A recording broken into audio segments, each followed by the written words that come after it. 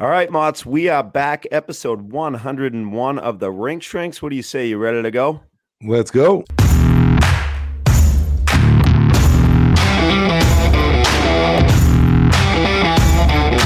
right, Mott's, good to catch up with you. We had a little dinner celebrating our 100th episode. Great time last week. Great feedback so far from everybody that's listened. We thank you. And 100 episodes on to 101. Yeah, it's so great. Yeah, we appreciate all the listeners, the sponsors.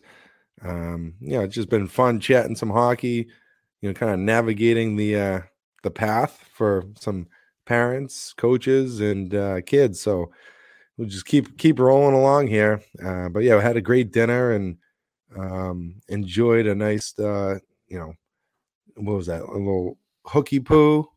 Cheers, you and I. A little hooky poo. Yeah, that was cute. Yeah, with the Irish coffee. So all good. And on to 101.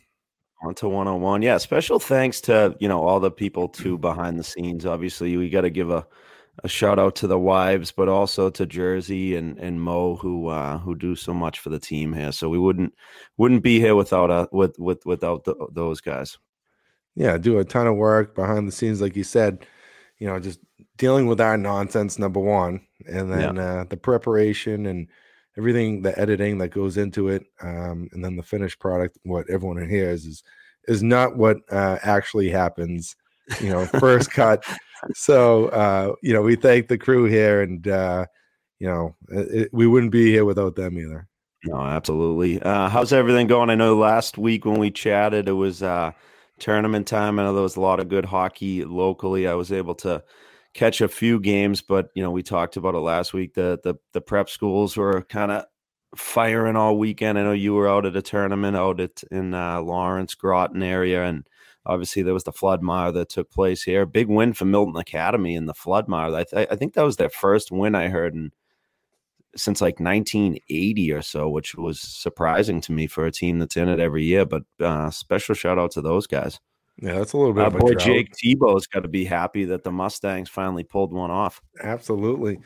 So there was in the the Groton Lawrence tournament. It was played in 2 rinks, and it was it was a good weekend. Good strong play by his team, but good quality opponents. Like I said, the scouts, schools, NHL scouts at all these games, and you just want to put your best foot forward, playing well and playing the game the right way. But the one thing that was a constant when I was talking to a bunch of these NHL GMs, NHL scouts, college scouts and coaches, and high school coaches, was this, the concepts don't change. The game is the game.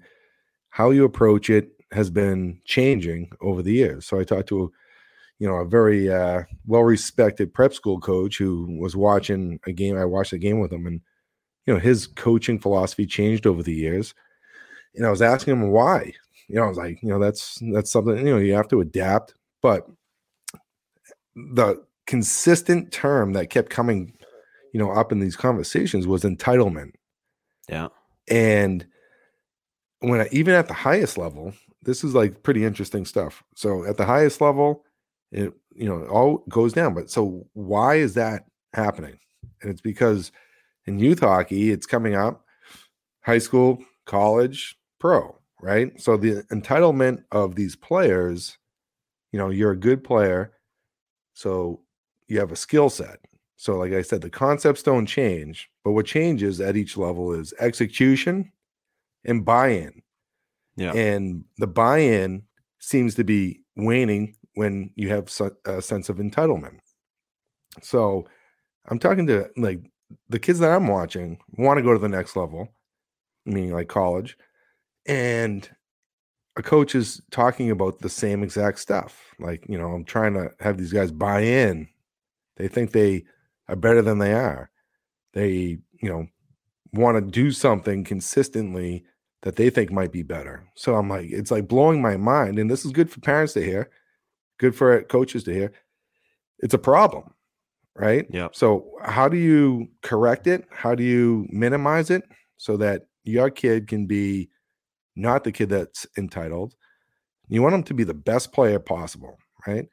But when something goes not their way, or a coach is telling them something that they don't want to do, and they react a certain way, that's where that entitlement kind of label comes into play. Right. So just like parents, keep your eyes and ears open about this stuff. And if you're feeding, negative information, aside from the coach's direction, then you're a part of the problem. Right. Yeah. I mean, that's a great, like, how does it change? It's changed over the course of, I want to say, the last 20 years. Right. Small increments. But again, I do feel like how do we get it back on track, though? Great question. There's not one answer. I would just say, because these coaches are bending the knee to the kids and changing their approach. Mm-hmm. So that's giving that behavior a little bit of validity. Right. Do you know what I mean? Well, I mean, something that's drastically changed so much too is the opportunity to go, if you don't, let's just start it out in high school, right? So you're a freshman or a sophomore and you don't make the varsity team, right? Or that top team. It's just like, all right, well, we're going to go somewhere else, right? It's like that constant change. And then you see it at the college level, right? So, and I think back to our episode with Josh Siako, right? And he was talking about the transfer portal, and people, like, it's been a nightmare for all these guys, because instead of buying in and staying with the program, like, I mean, you think back to the early 90s, the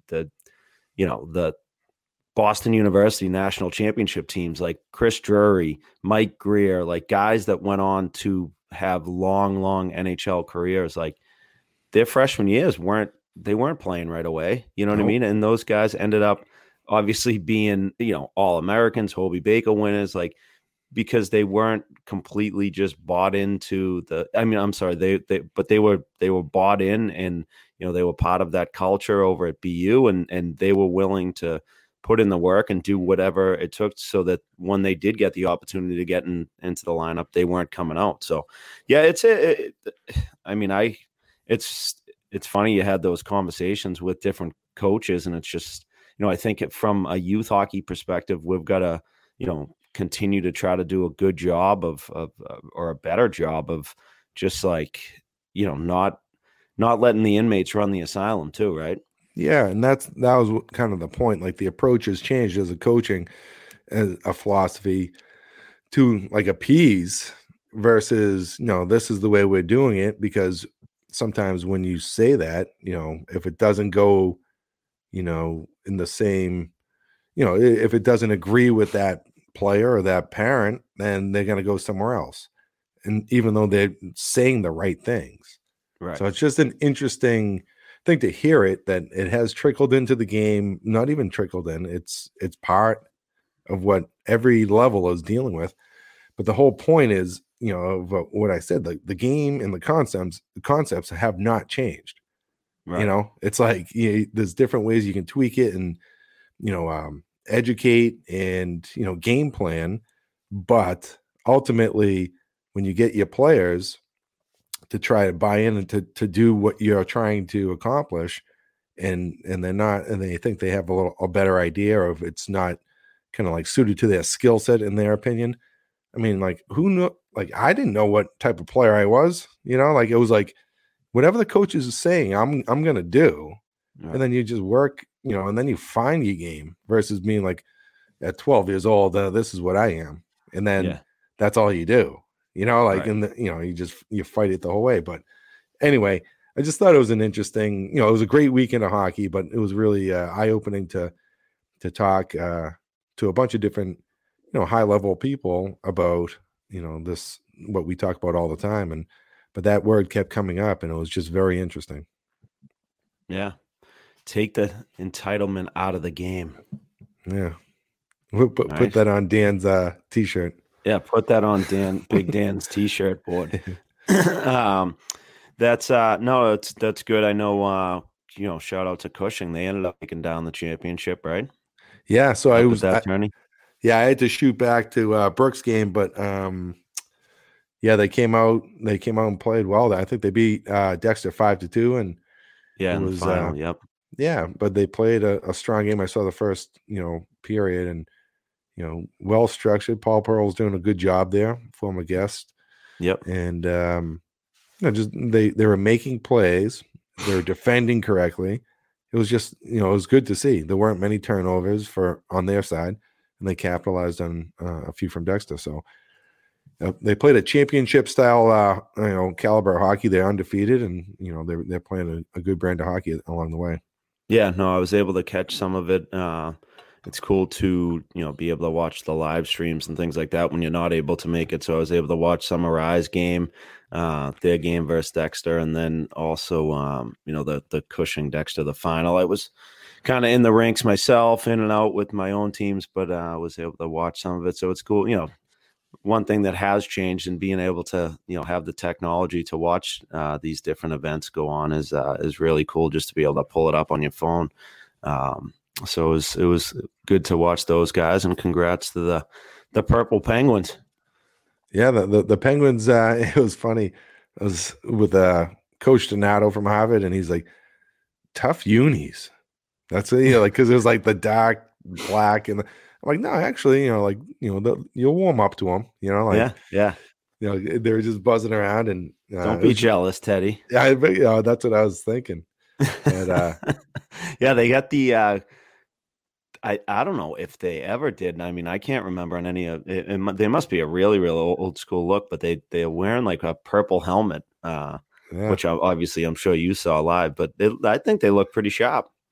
Yeah, I mean, that's what is it? Beauty's in the eye of the beholder. Yeah. So absolutely. You have a little bias too, but whatever. I do. Yeah, like we said, so great feedback. Obviously, it was great to have my father and Dan Whitney on. Those guys, they loved it, and thanks to everybody who did listen, or is in the process of listening and things like that. We've had some great feedback, great numbers so far. So shout out to those special local legends. And boosting the numbers up in the podcast ratings this past week. Those guys did a hell of a job. Yeah, they're so great, and it's so fun to. And we talk about these lifelong friendships, and they're a prime example of it. They're very good friends, to this day because of hockey. Yeah, and because of youth hockey, because of our kids. Yeah, exactly. I mean, because of their kids. And it's very apparent. They feed off one another, and and like I said, I know where Ryan Whitney gets his humor and his good sense of wit. Yeah, the wit, the wit. Wit.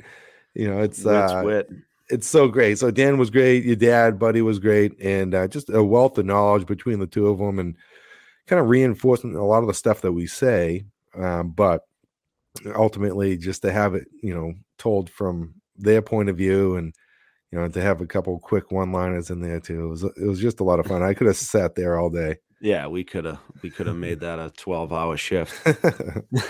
Absolutely. Everything good on your end in terms of the coaching and all that stuff? Yeah, so I actually missed Brooks' game because I was up at that tournament. We had to drive Ryan back. I was running late. I didn't plan properly, but shocking. Yeah, I know, right? So between last week and this past practice, so we ran a lot of the same drills, and last week was a disaster. We're talking U12 girls that just were just excitable that night. They just didn't want to focus and whatnot. So I was getting a little frustrated, came down the street just being like, hey, that's absolutely terrible. Like, there's zero chances. You cannot make a pass and them up. Yeah, practice with no pressure. There's no secret as to why when you have pressure, you can't make a play. Yeah. So you guys next week come back, dialed in, ready to go. So we had a practice, and it was the best practice of the year. They were really, really good. And they actually talked amongst themselves in the Wow. locker room. So it was pretty cool, you know? Well, So they I did it. mean, it probably didn't help that you were threatening that, Santa Claus wasn't going to show up on Christmas if they didn't have a good practice and stuff. Yeah, well, that it was the last practice before Christmas. So we no, it was good. Like I really was impressed. And, again, I talked to the other coach. I was like, listen, we kind of threw a lot at them, expecting them to just pay attention and then maybe execute. And we didn't really draw much up or whatever. And it was, some simple concepts that we should, as a group, know because we talk about it a lot and we draw it up, but we don't practice it all the time. So it's just like simple breakout, touch to the coach, another breakout in the other corner, back 3-on-1. It's like a warm-up drill almost, right? And they, the passes were like, last week, but tape to tape, there was one little adjustment and have the center like touch their skates through the crease. Yeah. So they're nice and low, coming with speed instead of slowing down. You just make some small adjustments, and the girls were really good. So just a shout out to the U12 Breakers for, dialing it in and executing in practice after getting challenged. There you go. That's great. That's great. Yeah, we had a handful of games over the weekend as well. It was a busy weekend. We were down in Foxborough, and then we had the team from MassCon, kind of that Enfield, the old Springfield Picks program.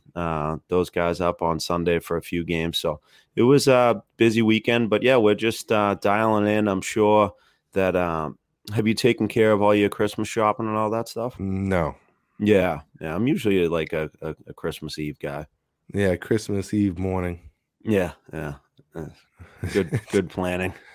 No, it's just about, Courtney does a great job at, kind of tackling the lion's share, and, I just have to do a few things, but yeah.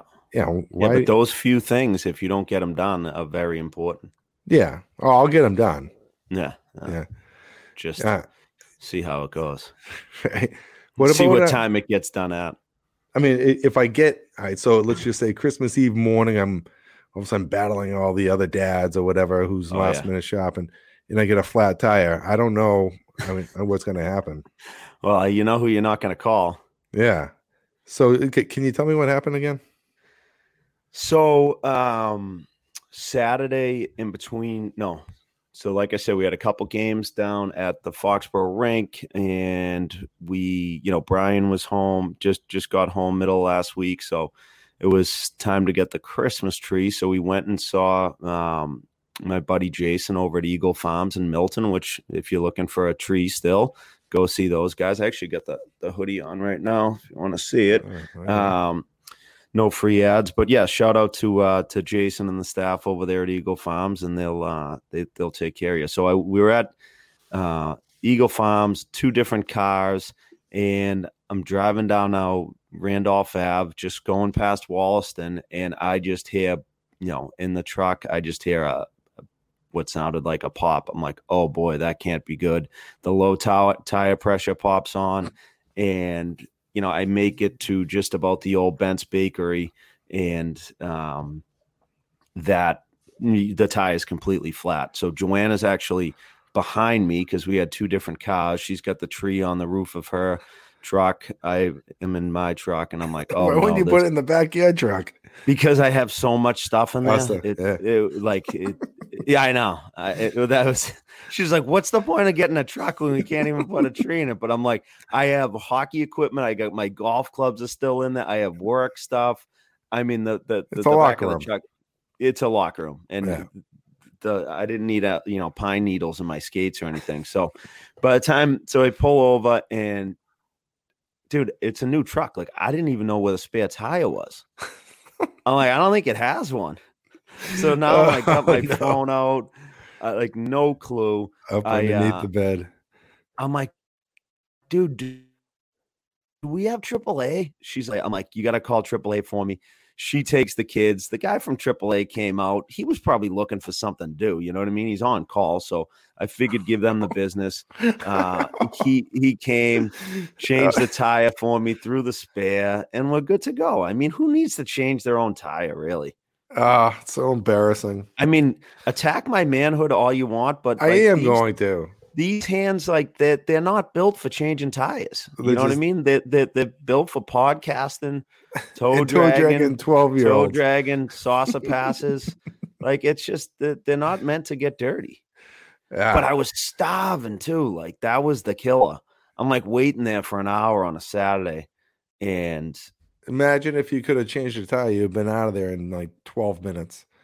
Yeah, and filled your belly. No, well, but yeah, we chatted. I haven't taken Motz's home ec class yet. Well, that was the thing.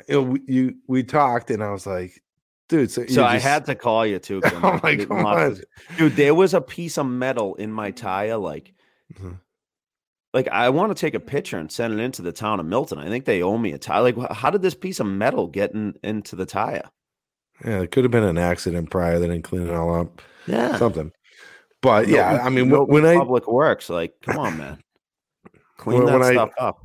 When I heard that, I was like, man, like that's, I would love to teach a class on like just functional skill sets in life. And one of them would be changing a tire. One of them would be just calling AAA. Yeah, I know. But I do still have AAA. My dad buys it. My mom and dad buy it for the family and for the kids. And good to have. Yeah. I mean, there's a little something, to be said though. Like, I will teach you. We can take your new tire off and put it back on together. Yeah, maybe we'll do some practice reps instead of going Christmas shopping. We'll do that. That'd be sweet. Oh, I will. No, maybe I won't tell that story. Yeah, let's remember. Yeah, well, that one's show. Yeah, exactly. God only knows where you were about to go. Yeah. So I mean, again, give me all the heat you want. I got no beef with it. I'm usually, I mean, I can't remember if I've ever been in that type of situation before, but hey, we live in the city. Luckily I was in Milton. I wasn't too far from home, and AAA was on the way. I was just going to say, what happens if you weren't in like an area that AAA was readily available and you needed to get somewhere? Yeah, it could have been a problem. I would have been that guy. I would have been like waving people over. Yeah, like, hey, can you change my tire? I actually have a hilarious story about that. I don't know if I probably shouldn't tell. I'll tell you off air. Okay. It was I can't tell. I definitely can't tell the story. It had to do when I was working, but I'll tell you at another point in time. So anyway, as far as that. changing tires to the listeners, I mean, maybe we can chuck it out there to the poll. Should BY just stick in the truck and wait for AAA, or should he know how to change a tire? Yeah, I'm going to say that most people are going to say I should know how to change the tire. Yeah, you'll get beat up on social media, and like your feelings will be hurt. And well, speaking of social media, can we flip the script a little bit, dude? How about your TikTok dance moves? What do you think? Dude, brutal. You were on fire. So I didn't know. I mean, she was like, "Hey, you gonna put that out there to like your Instagram?" I'm like, sure, whatever. But when we did it, so it's like close your eyes and the tunes are playing, and the whole challenge or whatever it is to see if you kind of dance like the person who you're dancing with. Right. Well, safe to say, Brooke's got, she falls in Daddy's footsteps. Yeah, so we were pretty similar on a couple. Yeah, it's pretty fun. Oh, you were boogieing. Yeah, it was good. It was really good. Good work. But like my go-to move is paint the floor, and I didn't go with it. Is change the tire. Change the tire. Change the tire. You gotta jack it up. Get out the lip, dude. You should have seen me trying. I did find like the jack and all the equipment and stuff. And you're like, nah. I had no idea where it was. It's like, up underneath the bed. I'm looking in the manual. Yeah, no, I know, but then they like where the jack is and all that stuff Oh, is oh, like it was behind, it was in the back this, seat, yeah, like the seat folded down. So yeah, yeah. it They was kind of hide it on you. yeah, they do. They don't make it easy. They want you to call AAA. Yeah, most likely. They want you to call AAA. All right, Mott's mailbag episode. Let's go, kid. Before we get into it here, let's talk about Chris Devon and the group at Cross Country Mortgage. Obviously, we were able to use Devo's space for the our 100th episode. So once again, thank you to him. But we caught up with Devo. We're in a purchase market right now. Devo and the team at Cross Country Mortgage have options and strategies to provide buyers with lower monthly payments. It's a great time to buy a home, especially if you're renting. So it's time for you to give Devo a call and chat about why home ownership makes sense. Again, it's a purchase market and a great time to buy. Give him a follow on Instagram at Chris Devon CCM for more information. His website, chrisdevon.com, where you can schedule a time for a call with him. Cross Country Mortgage, LLC, NMLS 47305. Yeah, Devo is a trusted advisor in all mortgages, and again, it's a buying market. So check him out at Chris Devon CCM on Instagram. He's putting out a lot of good information on the market, and hopefully you can check him out at chrisdevon.com, and he'll take care of you. Yeah, Mach, you want to do a quick pro stock and then we'll dip into the mailbag here? Shop for the young hockey player in your family this holiday season with Pro Stock Hockey. Free name personalization, free tape, same day shipping, and friendly customer service come with all kids' sticks and gloves. Pro Stock Hockey is the best way to give your kid the pro experience. There's no better way to surprise your future pro than with some new gear with their own name on it. Visit ProStockHockey.com today and use code BYMOTS for 20% off your kids' gear order.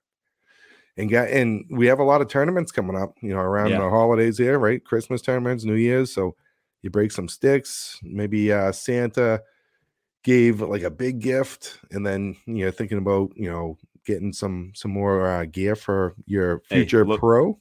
Look good, feel good, play good, right?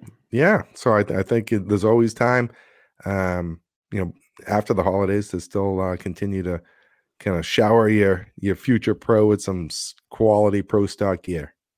Yeah, keep up and keep on entitling that kid. Yeah, the end of the day, that's what we're all doing, right? It's a right. spoiled brat that we're all raising.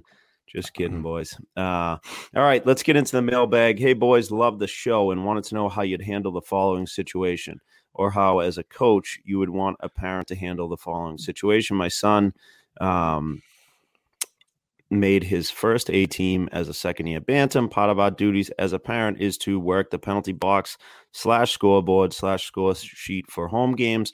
By the way of history, I played through high school poorly and coached from mini mites through peewees even more poorly. As I had coached many of my kids, I took the away team's box, and my wife took the home team's box. So they're working the penalty boxes. 5 minutes left in the 2-0 game. My son's team's losing. The ref gives the visiting team's player a misconduct for abusing the ref. I open the door and let him sit down. He proceeds to curse the refs, our town, our team. Not a big deal, but then he drops, and they have a blank and black kid on their team. Quotation marks.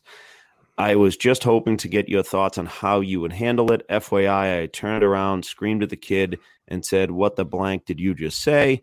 Before I lost my temper any further, which I regret, I walked over, told the away coach, and let it go. To their credit, they benched the player who was their best player, of course, for the rest of the game. In the next game, they found me after the game, took my name and number, and said that they were taking it back to their board. Thanks, and keep up the great work. That's from Andy. Always tough when we hear stories like this, that's for sure. Yeah, I mean, after listening to you read through it, well, it's great that. Yes, sorry about that. No, no, it's sorry great. for having to listen to me read. No, the parents, the first thing is, you and your wife being able to, lend your time and do the penalty boxes, and I'm sure some other parent was doing the scoreboard, but that's actually a pretty cool way to go about it. Number one, on a positive side. What's the point of that? Like, not to like, what's the point of the whole parent Yeah, being maybe in the penalty box? Well, I would just say there's a way to like involve, the teams, staff, whatever, like staffing the rank. I was thinking like, why wouldn't they just staff the rank? But like, you never know. Like, I don't know where they're from, but you don't necessarily need to be in the box for a Bantam game. Bantam game. But they're doing it, and just kind of Yeah, you hats off. see it. I guess you see it in different areas of the country and things like that. Like, it's not something that we typically see here in Boston. But I remember when I was down in Atlanta, a lot of times, a parent would work the scoreboard, not the scoreboard, the home or the visiting penalty box. And at first I'm like, oh, this is kind of weird. But I guess like a safety thing too, if the kid jumps out of the box and doesn't shut the door properly, Right. it could potentially be a safety hazard. Yeah, and then also like leading up to this situation, I think without him there, it would have gone on kind of addressed. Right. So, I actually do feel that Andy, you did handle this properly. Puts you in a very difficult situation. Number one, and then your knee-jerk reaction was spot on, in my opinion. Yeah, I agree.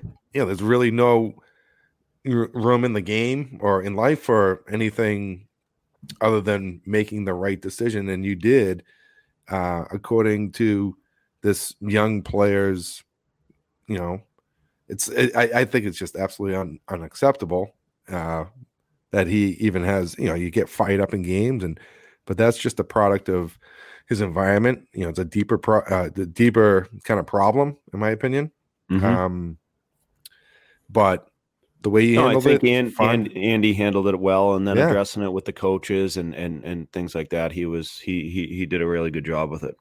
Yeah, and kind of again, like another credit to the coaches in that program for number one, benching him and then taking it to the next level where that they need to punish this player. I don't care if you're the best player in the the state or whatever, wherever you are, the region. It's just not the right way to be. That's unacceptable. So, and again, from the NHL down, like they're talking about, hockey's for everyone, and they want to grow the game. And this is like such a narrow-minded, like comment that is like so ridiculous. Yep. That he should be penalized on some level or reprimanded on some level. And the game is so great, and I was part of like a lot of diversity and inclusion conversations at the NHL level. Probably they're going to be launching something next year, and this is something that is a real push to make sure that we grow the game appropriately. And some of these exercises that were done, it was just very interesting because they hired a lot of like professionals to kind of put people in certain situations and then see how they felt and reacted. And so the game is legitimately for everyone. It hasn't been the most diverse, sport out there, but that's the goal. And, to have some of these comments be made is completely unacceptable and should not be tolerated. Yeah, no, very well said. I don't want to beat it up too much, but I think that Andy handled things perfectly, and Mott's, you're spot on in your take as well. I know you're battling a little bit of a little sore throat. We might have to get you some honey or some cough drops or something. But this man cold. This next question looks like a nice short one. If you want to take this one, from Goalie Dad. We are in the process of applying to schools for freshman year. In your opinion, are you better off going to a stronger program and potentially not playing varsity for 2 to 3 years, or going to a weaker program that will be rebuilding and getting meaningful minutes as a freshman? This is for a goalie, and this is from Goalie Dad. Yeah, I mean, I think that in this situation as a goaltender, right, every situation's different, and goalies it's very tough to navigate, kind of that path. But I think if you have the opportunity to go into a place and play early as a goalie and, not, have to sit around and sit on the bench for 2 and 3 years, I think that's a pretty unique opportunity. So I guess I would, as a goalie dad, I would, I would look towards going to that weaker program where you're going to be getting a lot of ton of shots. The program's rebuilding. You're going to be getting meaningful minutes, playing as a freshman, playing against older kids. I think that could be a very good kind of problem to have as a goaltender. The only thing that yes, I agree with you, but He's getting lit up all the time. Yes, yeah. Confidence from lack of support, more quality chances, scoring chances with older players who shoot it a little harder than he's used to, and they find the back of the net much more. Mm-hmm. That's the only rub on that. Yeah, you're getting playing time, and you're seeing more quality shots, letting more goals in. So confidence is huge for a goalie, technique and confidence, right? So I would look at it as if it's an absolute dumpster fire of a program that there's no real, kind of plan to rebuild somewhat quickly. You might want to just, keep that in mind in your decision making. But if there is some positive movement going the other way, because it can turn very quickly, and your goalie is your son's getting a good enough support system in front of him, then that is definitely, like what you said, BY, a little more beneficial than riding the pine for 3 years. It's different than in, say, college or pro, where you have to put your time in a little bit. Some of these guys come in and they're studs, but to put your time in and get quality shots in practice, and then when it's your time, you shine. But unfortunately, if you're sitting there for 2 or 3 years and then they bring in a stud freshman, another stud, it's ugh.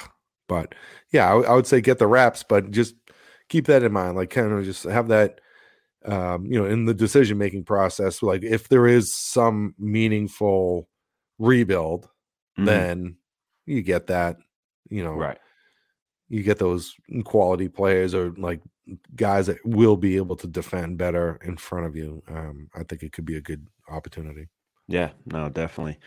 Good question there from Goalie Dad. Yeah, love it.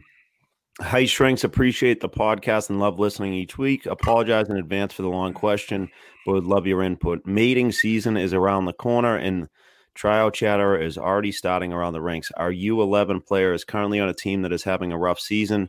They are 4-12-1. Our league has 3 divisions, but our team has an auto bid to the highest division. Even though we aren't an elite team, what is most beneficial when it comes to development? Playing on a team that sees top competition, but is comprised of all players who are all solid individual players, but struggle to play as a team. Morale is low, and everyone is frustrated, coaches included. We are at the bottom of our division, and each game we seem to be declining.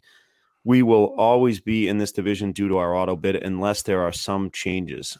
Doesn't look like much will change next year. Our other option is to play on a team that will participate in the league parity and be placed in one of the 3 divisions, and hope that we see more competitive games, along with some solid coaching and team unity. Love your insight as we begin to think about next season. And that's from Stacy's mom. Stacy's mom has got it going on. I love it. Yeah, so this happens a lot, though. So just from experience, depending on the coach at the top level there, even though you're 4-12-1, you're playing top level competition. If the coach is coaching the correct way, and there is a core group of kids that are, understanding some concepts, and you can continue to develop them. Because I live this a bit, and it's very frustrating, number one, as a parent, as a coach, and even for the kids, much more for the kids, to stay positive when you're coming out on the wrong end of the score. Shtick. Yeah. But I can tell you again from experience that the kids that I had during those times, that core group that I was talking about, they're playing at a high level in high school right now, and they're doing very well because they had a good understanding of the game, worked on their skills. They were very good players. We just didn't have depth. Mm-hmm. And that's where a lot of the teams would beat us, right? Yeah. So yeah, you'd hang around for 2 periods, and then next thing you know, in the third period, it's the wheels kind of came off a little bit. Yeah, so it's a 3-3 game and it ends up 7-3. How's that look on the score sheet at the end? But it's a good game after 2 periods. But with that being said, like you being, you coaching and keeping the morale high and the kids having fun and engaged and things like that, this seems like it's kind of not the case, right? They talked about the frustration. The coaches are frustrated. Parents, kids, morale's really low.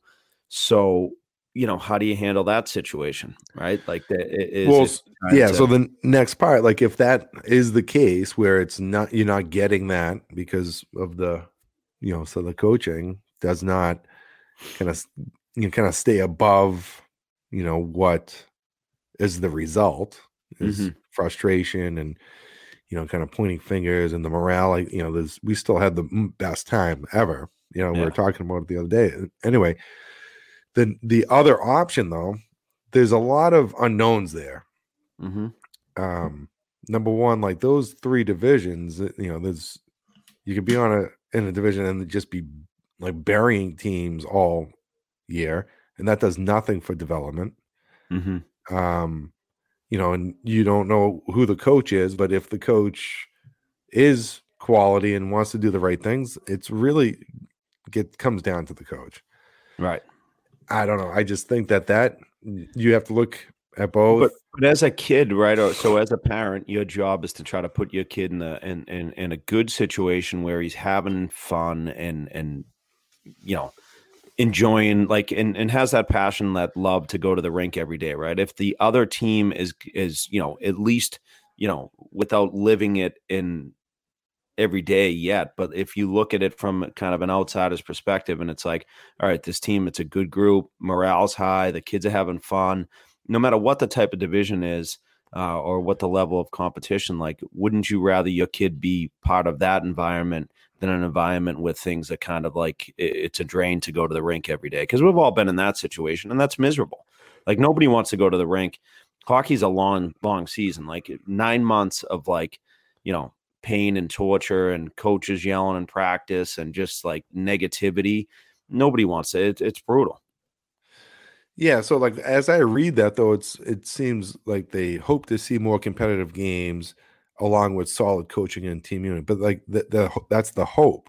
It's still an unknown. No guarantee. Yeah. So I just think that you have to weigh the factors between getting pushed consistently game in, game out, and coming, out on the losing end versus you don't know, like, that you might still, you might still lose a bunch of games. You might kill some teams because you just don't match. You match up better against that, say that division, and who knows, the coach might not even, be there. Whatever. Like there's just a lot of unknowns. That's all I'm saying.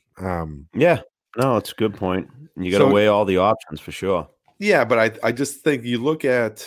I don't think it's the worst thing to lose games, but it is the coach's job to keep morale up and keep working the concepts. And they're relatively young. I mean, like you 11. Yeah. So it's they're right on the cusp of like learning a lot, like, or capable of learning a lot. So I would just kind of take a hard look at the coaches, and you can make your decision from there. And I mean, 4-12-1, or I think that's not terrible, but it's not like you're kind of 1 or 2 guys away from guys or girls, I should say, in this case, from being 600 or 500. Yeah, from being 500, and then it's kind of like everybody's satisfied at that point. So Yeah, definitely a really good question from Stacy's mom. Can we hear one more of Stacy's mom? Stacy's mom has got it going on. She's all I want, and I've been here so long. I messed up. I forget the words. Not bad though. Not terrible. Stacy, can't you see? I'm tone deaf and have no rhythm. I think you'd be a good karaoke guy. Yeah, not bad. Not bad. Well, speaking of karaoke, guys, before we get to our next question, let's talk about our friends at Franklin Sports, your one-stop hockey shop for the holiday season. Shop our collection of NHL licensed fan gear, street hockey sets, hockey training equipment, and more to find the perfect gift for the hockey nut in your life by visiting franklinsports.com. Stock up on those holiday goods with those guys over at Franklin right now, that's for sure. Yeah, there's some great stocking stuffers. Anything you need, hockey training equipment, check them out at franklinsports.com. Shooter tutors, you name it. They got it all. Jersey Shore, why don't you help us out with the next one? It's a bit of a long one. And, Mott's is battling through a little. He's got the sniffles, and everybody's heard enough of me reading. So, Jersey, what do you say? Can you help us out? Yeah, let's take a look into this one here. So it already starts off with, here's a doozy of a story that makes for an interesting conversation. And after reading it, it definitely is a doozy. So I haven't read it yet, so let's make sure you spell things out here. Yeah. Just sit back and listen. Okay. All right. So my son was at a club-run goalie clinic with goalies of different ages. We'll call him C. So the goalie is C. He is a first-year peewee. To make a long beginning short, an older goalie, a bantam towards the end of the clinic, drops his gloves, grabbed my son's face cage, ripped and physically removed his helmet from his head, and whacked him in the back of the head with his stick. C had never met this player before. Side note, this was witnessed by other coaches. My son ended up in the ER with staples to fix a head laceration and was off the ice for 10 days. To add complication, the player that hit C is the son of C's head coach, so I still have to look at this parent at the ice and at every game. So I was promised the player would not play anymore. He would be removed from the ice, never around C again. The matter went through the board, which also, to add conflict, the father of the player is also the president of the organization, and the younger brother is on C's team. We were told the player would not be back this year. Done deal. Mother of the player emailed me 8 weeks after the incident in August and told me that they are appealing the board's suspension. I immediately sent my concerns to the board, and the suspension was upheld.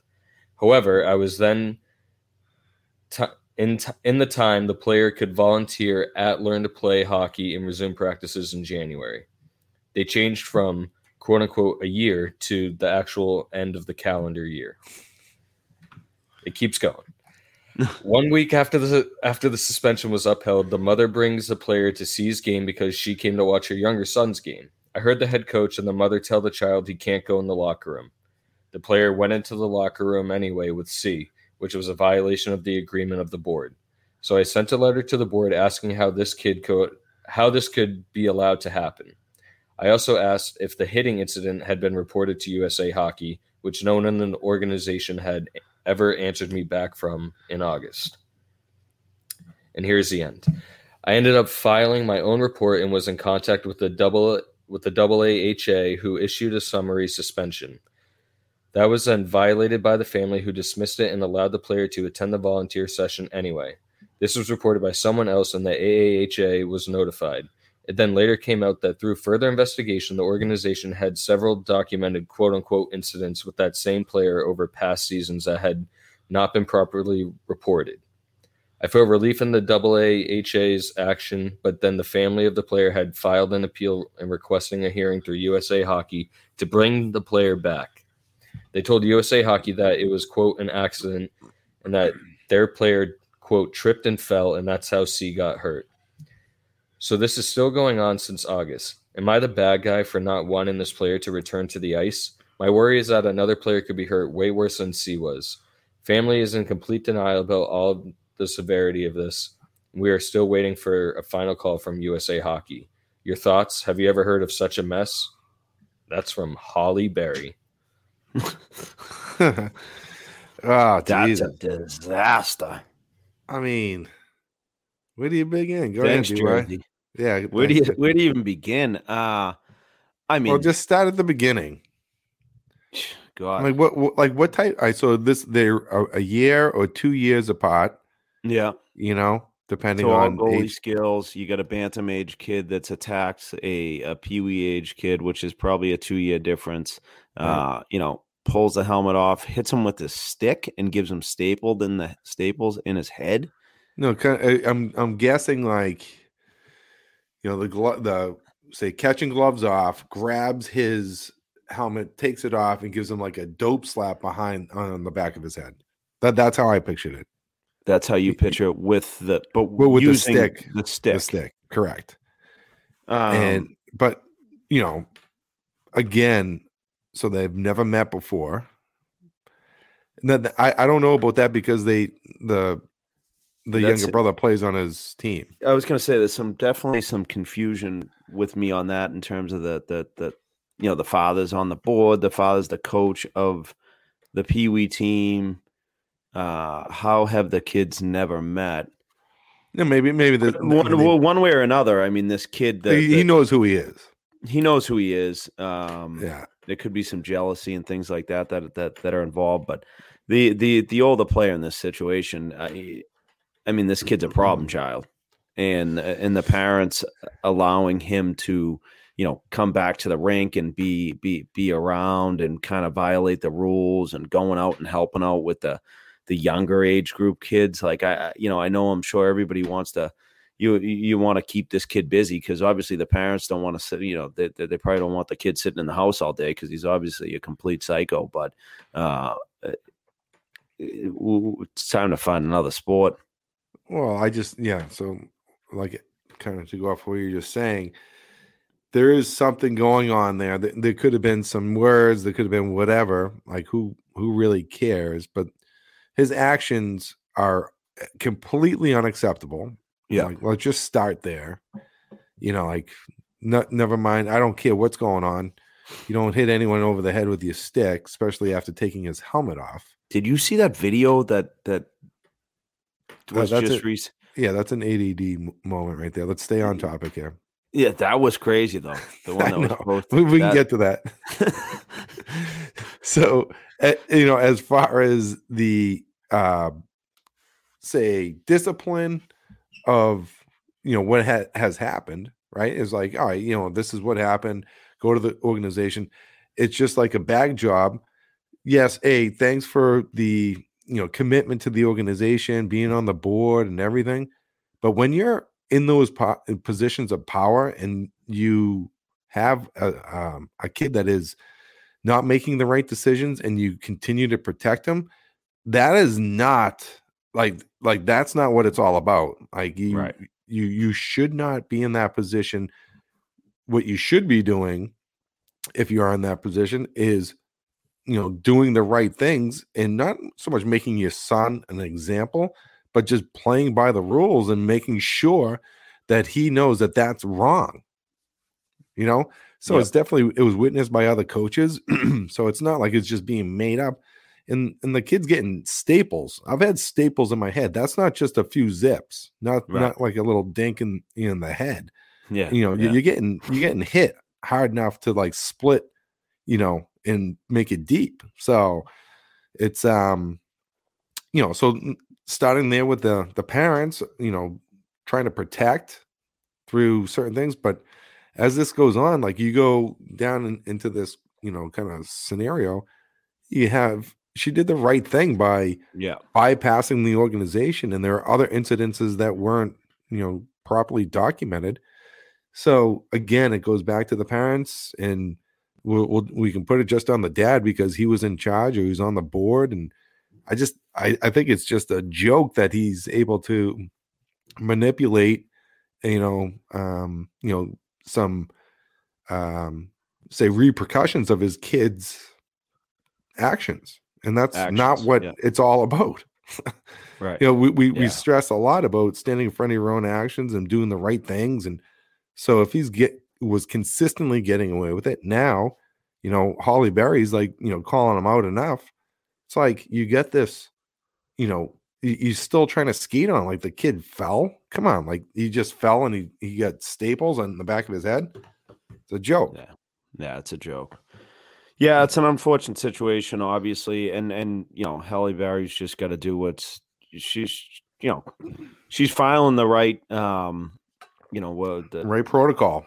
Protocols, right? Exactly. Like dealing with the what you call it, the double A,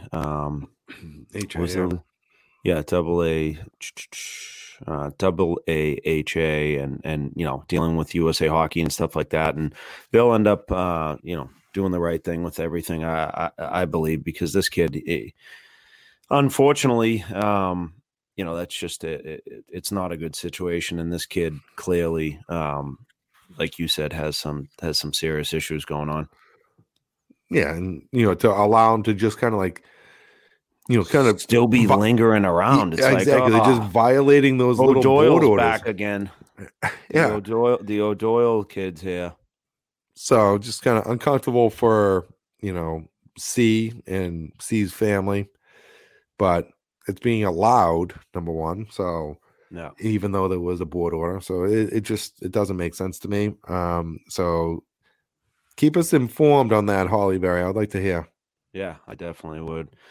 Thanks for the question, Jersey. Good reading there. Yeah, great reading. You read good. All right, I got the next one here. Hi there. Just wondering your thoughts on age advancing young players, benefits, downsides, etc.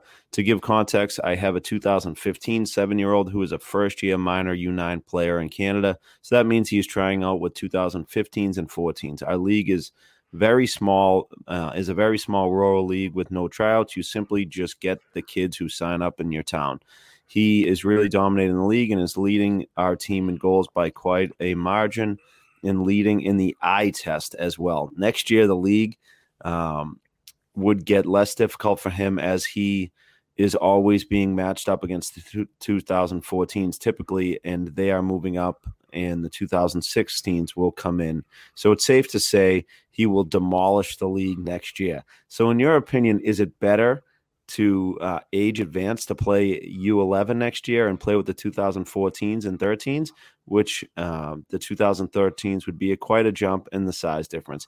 He would likely still be up near the top of the league, or at least top half, and have other strong players to play with, or stay in the U9 and get all the puck time he wants and dominate excessively and be the clear-cut number one player in the league, with the risk of not really getting challenged and not having the strongest of talent around him. Would love to hear your thoughts on this, Tyson Chicken. Yeah, well, so there's a few things here.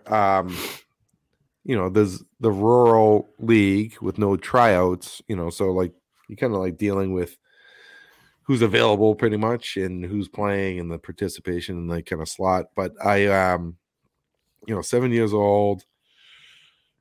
I mean, I don't know. The playing up thing is in the States, it's not allowed. Like, mites can't play squirts, so I don't even know if that's even a possibility. No, but they're in Canada, so it's I don't know if this would follow like Hockey Canada. I'm sure USA copies Hockey Canada's rules and something. Like USA just didn't come up with the no mites playing squirt rule on their own. They're not that smart. Right.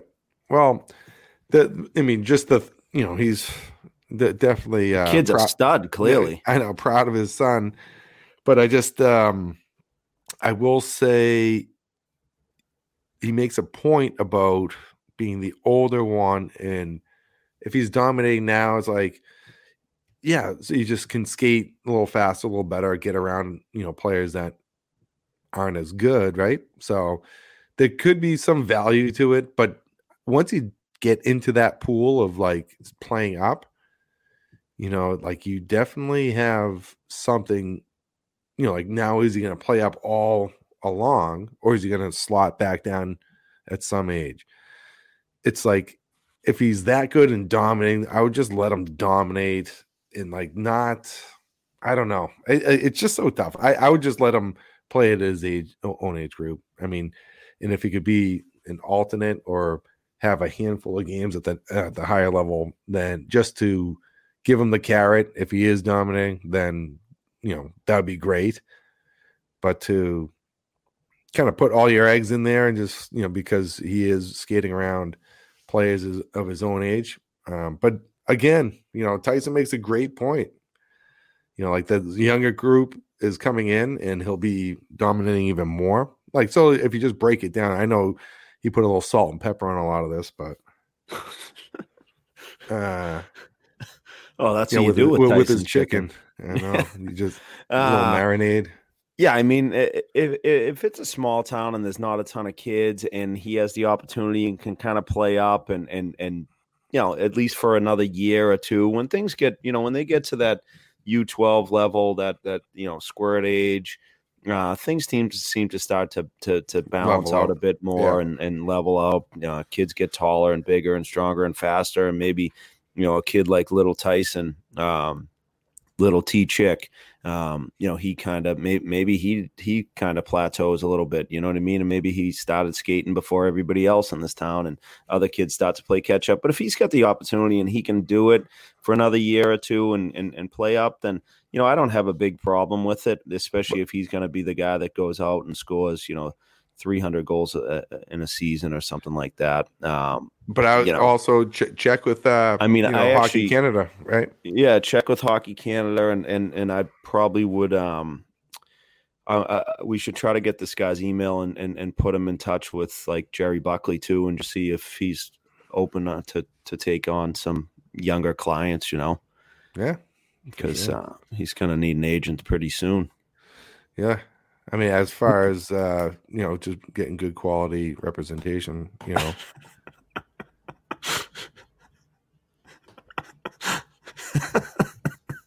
Oh man! All right, from Mr. Johnson, Jersey. You're reading for Mike tonight for Mott's. All right, fair enough. Here we go. So this is from Mr. Johnson. Great pod, especially for coach/parent combos. Keep up the great work. I've been a coaching rep, single A, double A, I'm guessing he meant triple A, for about 15 years with and without kids of my own on the team, and have a question regarding line formations. I'm from White Shore, Yukon, Canada, and play primarily against larger centers, and our first two lines are generally on par, and then our depth gets exposed on line 3.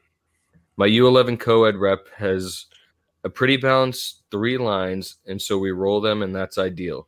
But I also coach a couple female rep teams, and we usually have 6 or 7 forwards that are a step ahead, play possession, and make plays. The remaining 3 are more N/S. I don't know what that means. Chip it in, chip out types. North-south. Oh, North-south. Yeah. All right, cool. Like your game, Jersey. I'm east-west. That's all I do. Bench to the penalty box.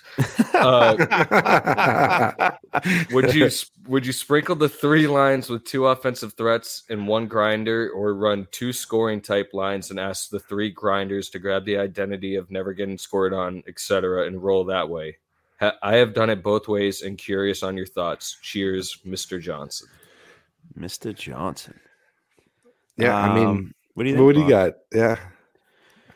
No, I mean, I think so. They're U11. I think a balanced attack is always a good thing instead of loading up, two lines and then calling one line your so-called checking line. Like, I don't think that's something that should be, really identified at that age where you're telling, you're identifying 3 forwards, 1 line of kids, and basically telling them like, hey, you guys are the, the Merlot line from back in the day with the Bruins, right? Like, just get the puck out and take pride in your defensive zone and things like that, not encouraging them to play offense. I think if you mix maybe those 3 weaker players in with some good offensive threats, it might bring out some good, offensive ability in those guys. So rather than kind of burying a 3rd line, and then what happens when those guys go and it's a power play and it's their time to get up, like you're going to pull those guys off, right? Like you're kind of opening up a can of worms in my eyes. Yeah, I mean, I've done it both ways too, Mr. Johnson. I just loading up a line 2. yes, you can match up and you can get some, but again, I'm sure there's pushback. You're playing some decent teams, so you're getting some pushback. And then when that third line got on the ice, it was, you're just crossing your fingers that they don't. Yeah, you're just praying. You're praying. Yeah, and like to your point, BY, you don't want to, pigeonhole, but because like the kids know, like they know if they're on the line together, they're like, oh, this kid's like, oh, he's shrapnel, and then oh, this kid's shrapnel. Like they already know, but shrapnel's such a good one.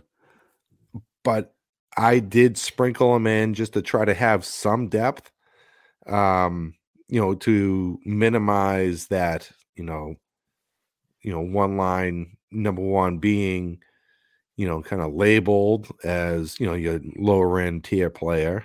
And then also, on the ice, they are your lower end tier player and they spend most of the time in the D zone and they don't generate much. And so it's not helping their development at all. Yeah. So you're just teaching them to get the puck out and get the puck in. Yeah. And you answered it like pretty much the same way. I just think that, sprinkling them in and then you can load up at certain times of the game. Like you always have that ability, but if they're part of the mix, so those three guys, spread out over three lines and you kind of see who works well with one another. It could be righty lefty. It could be just guys that have chemistry or whatever. And then then you can dictate like, throughout the game, you can pull a kid back. And I mean, it's like a U11, like that's fine. I think you can just grab a kid and throw him out there at certain times or, 3 minutes left in the game, 4 minutes left in the game, something like that. But yeah, I would err on the side of sprinkling the infield. Yeah. Sprinkling the shrapnel. Jeez, yeah, I guess. All right.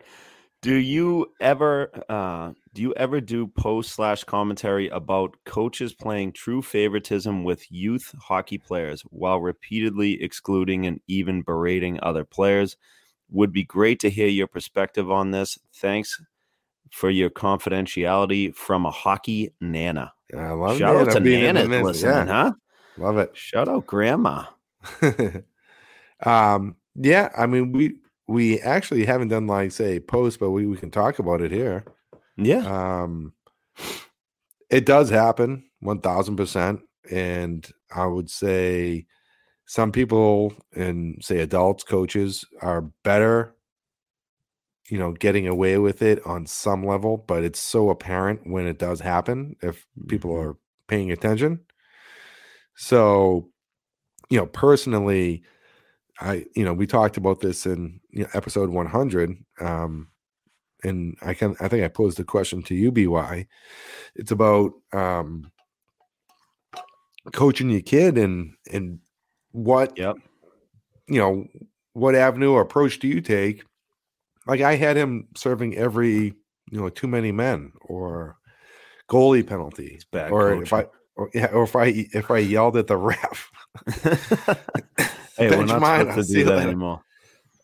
So, but anyway, there is true favoritism out there that's like innate in certain people.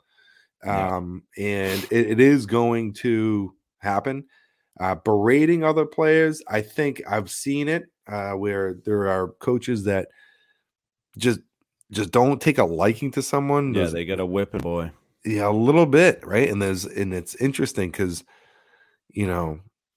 I didn't see it one time, and a mom came to me and was like, "Hey, this coach was, I was on the bench though, and it was the other but not like berating by any means, but it was just like."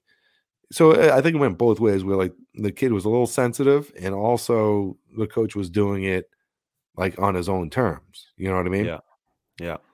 So yes. So Nana, yes, it does happen and we're talking about it now, but if anything comes up, we'll definitely post about it. Yeah. I mean, if people want to give us some questions and things like that about it or some examples, it's always good to have. But yeah, I mean, those things happen sometimes. Coaches, I mean, you look at, the John Tortorellas of the world, right? They always found that their whipping boy and their guy that they can kind of beat up and things like that. And, good coaches, I think that they're firm and hard with and consistent, right, with all players, not just picking on one or two guys and things like that. So there's definitely some favoritism that is shown out there. Fortunately, I think for coaches, you've got to just do a good job of trying to just treat everybody the same and not really show that favoritism.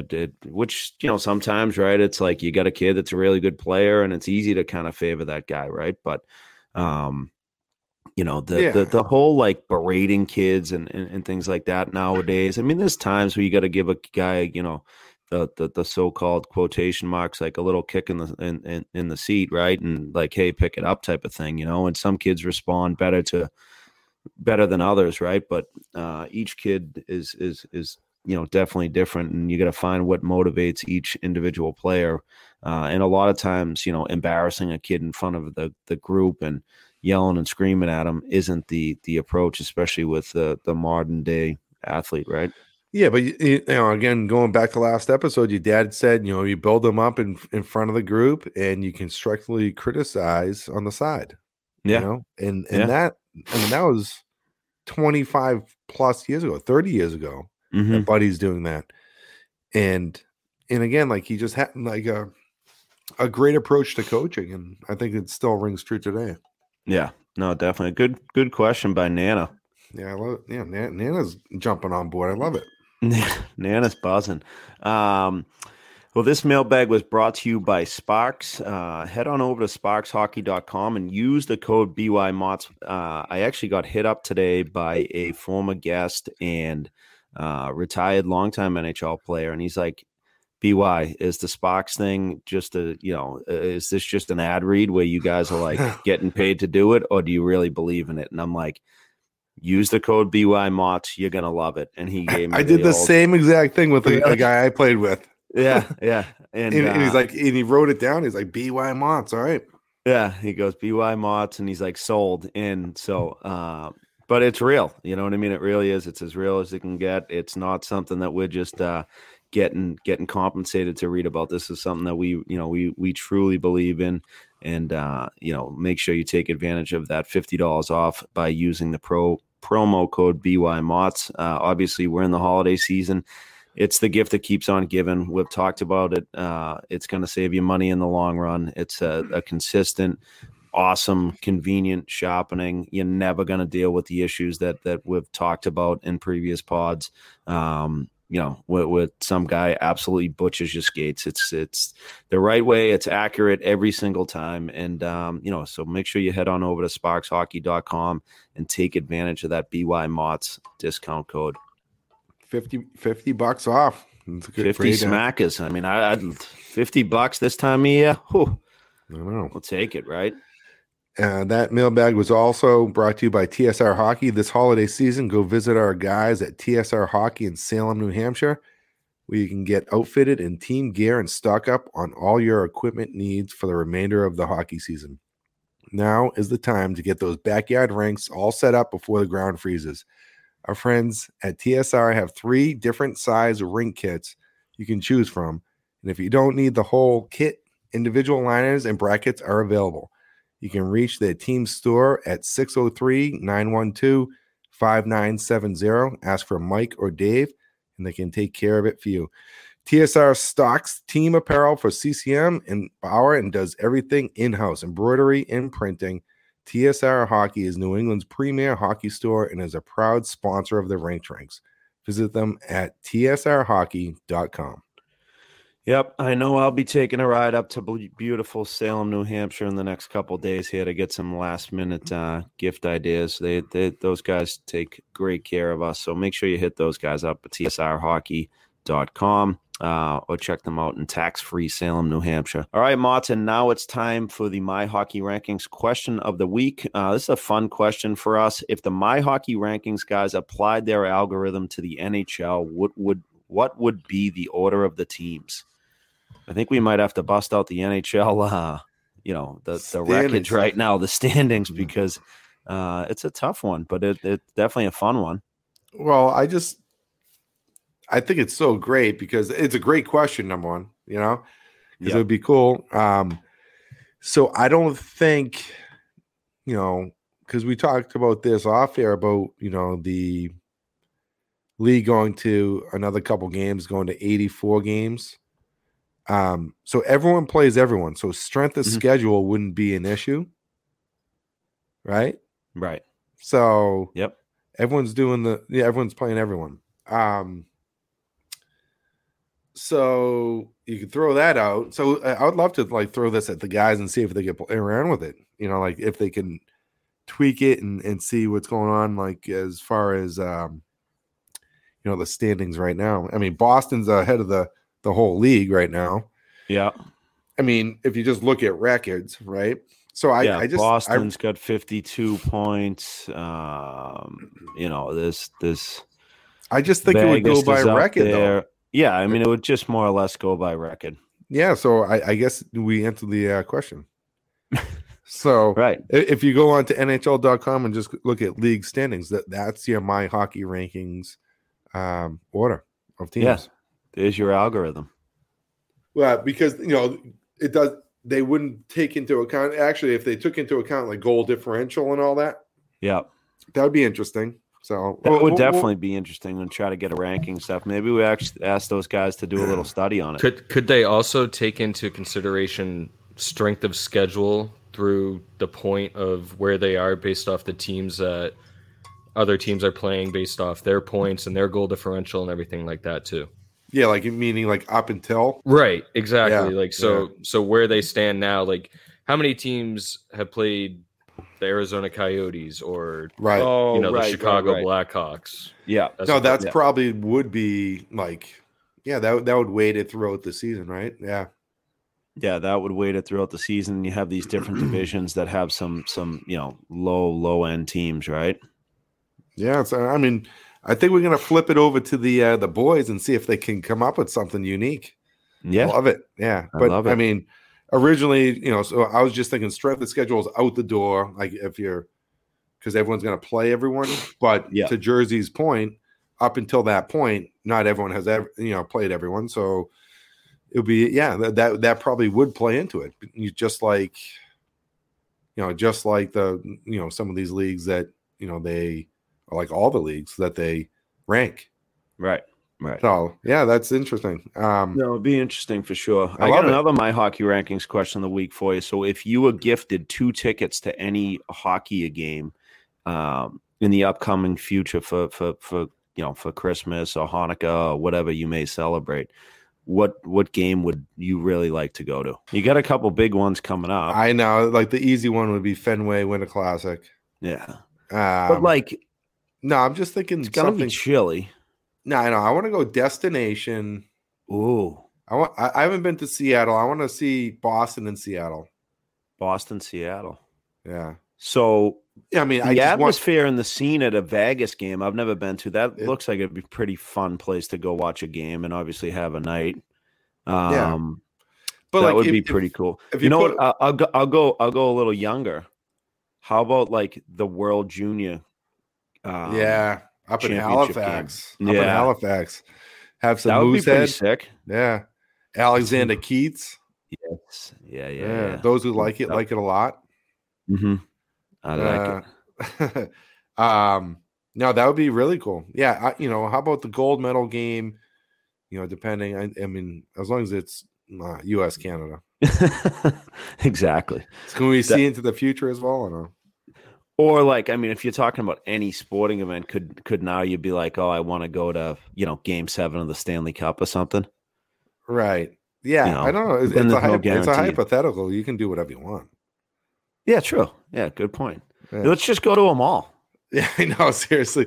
Just travel around. Let's just go on a tour. Yeah. What's one game that you could go back in time and go see? Ooh. Miracle. Jersey, sure. I think Miracle would be electric, obviously. That 80 Olympics. Yeah. That's just off the top of my head. That's an easy one though, I think. Yeah, that's a good answer though. What about getting to one of those Detroit, Colorado, absolute wars. Those that must have been a pretty cool atmosphere to be in. 97, 98. What about what if we wore like Marshawn t-shirt and a Gronkowski shirt and went to Arizona to watch the Bruins and Coyotes play and get in an absolute rumble in in a stands. dust up? Yeah. Lose a finger. Yeah, we could do that too. Bring the golf clubs though. Yeah, the sticks they're coming. Yeah, just get zipped up, get a bunch of staples like goalie C, and get out there and go low. The ball travels a little further in that weather too. I know. That would that'd be a good one. That'd be a good one. Yeah, a lot of that. I think that 80 Olympic game, that would be pretty sick. It was a good answer. That was a good answer right off the top of the head. Yeah. Good job. Mott's, I wanted to give you're part of the Breaker family, but we got this sent to us. Very sad to hear about the heart disease that is affecting Mike and his family. Gents, just wondering if you can give Mike a shout out on your show. Mike grew up in Quincy and played hockey for Quincy High School. After high school, he went to West Point where he played on their hockey team. He's a veteran of the first Gulf War. His son Jake is an 09 and plays for Jimmy Russo's Breakers 09 elite team. He's a great guy, and his health is deteriorating at a very fast pace. That got sent to us from our buddy Dennis Keenan, who's a big fan of the show and a great hockey dad. So, there's a GoFundMe that's set up. It's Mike. I'm probably going to say this last name wrong. Shanette. That much. I think I did that all right. Yep, Mike Shanette. So he's fighting he's battling ALS and which is just a terrible disease. So obviously I know his son Jake. I coach against him at that age group. He's a good, solid player, and it's very difficult to see what's going on with poor Mike and those guys. So he's in our thoughts and in our prayers. For sure. And if anybody, like we said, there's a GoFundMe set up.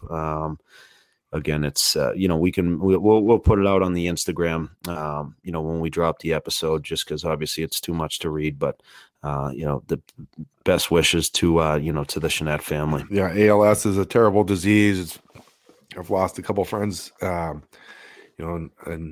a sports information director at BC, Pete Frates was Yep.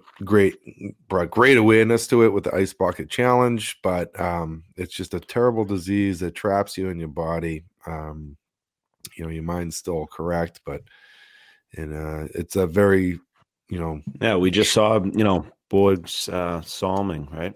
Exactly. Yeah. And it's very difficult on the families. So if you have a couple extra funds, we're going to post it, GoFundMe link on the Instagram, but we wish the best to Mike and his family, and we appreciate, Dennis, you tuning in and sending that quick message to give a little awareness to this terrible situation, and we wish the best for Jake to beat up on the Boston Junior Terriers. There's also a quick update too that's on the GoFundMe page. If you can if anybody can donate home-cooked gluten-free meals for Mike, especially if you live in the Medway area, and if you can help with meals or anything like that, they have a Give in Kind link that's listed right on the GoFundMe page website too. So you can go to that as well. Oh, thanks for that, Jersey. Perfect. That's good. That's good. Well, Motts, I think that pretty much wraps things up. We did have one more from Stevie O. No question, just a huge thank you for the 100th show, plus a congrats, a well-deserved milestone. Haven't missed one yet, so can't wait to see where the next 100 goes. Thanks, Steve, for those kind words, and we've enjoyed it. Right, we've had a really good time. We're going to keep coming. We're going to keep every week providing some content for you and getting a lot of good hockey people lined up, a lot of great interviews that we have on tap, and we're looking forward to it. So, happy holidays to everybody. Hopefully all you, moms and dads are, surviving these days and getting through, and we're looking forward to, a couple days away from the rink, right, Motts, and yep. just enjoying enjoying some R&R and being around family and friends for the holidays, always a special time. And so special, happy holidays from the Rink Shrinks team here. Absolutely. The best time of year. You got the Christmas lights out for us. It's just a nice kind of vibe that, once you get past some of the Christmas presents that I haven't done yet,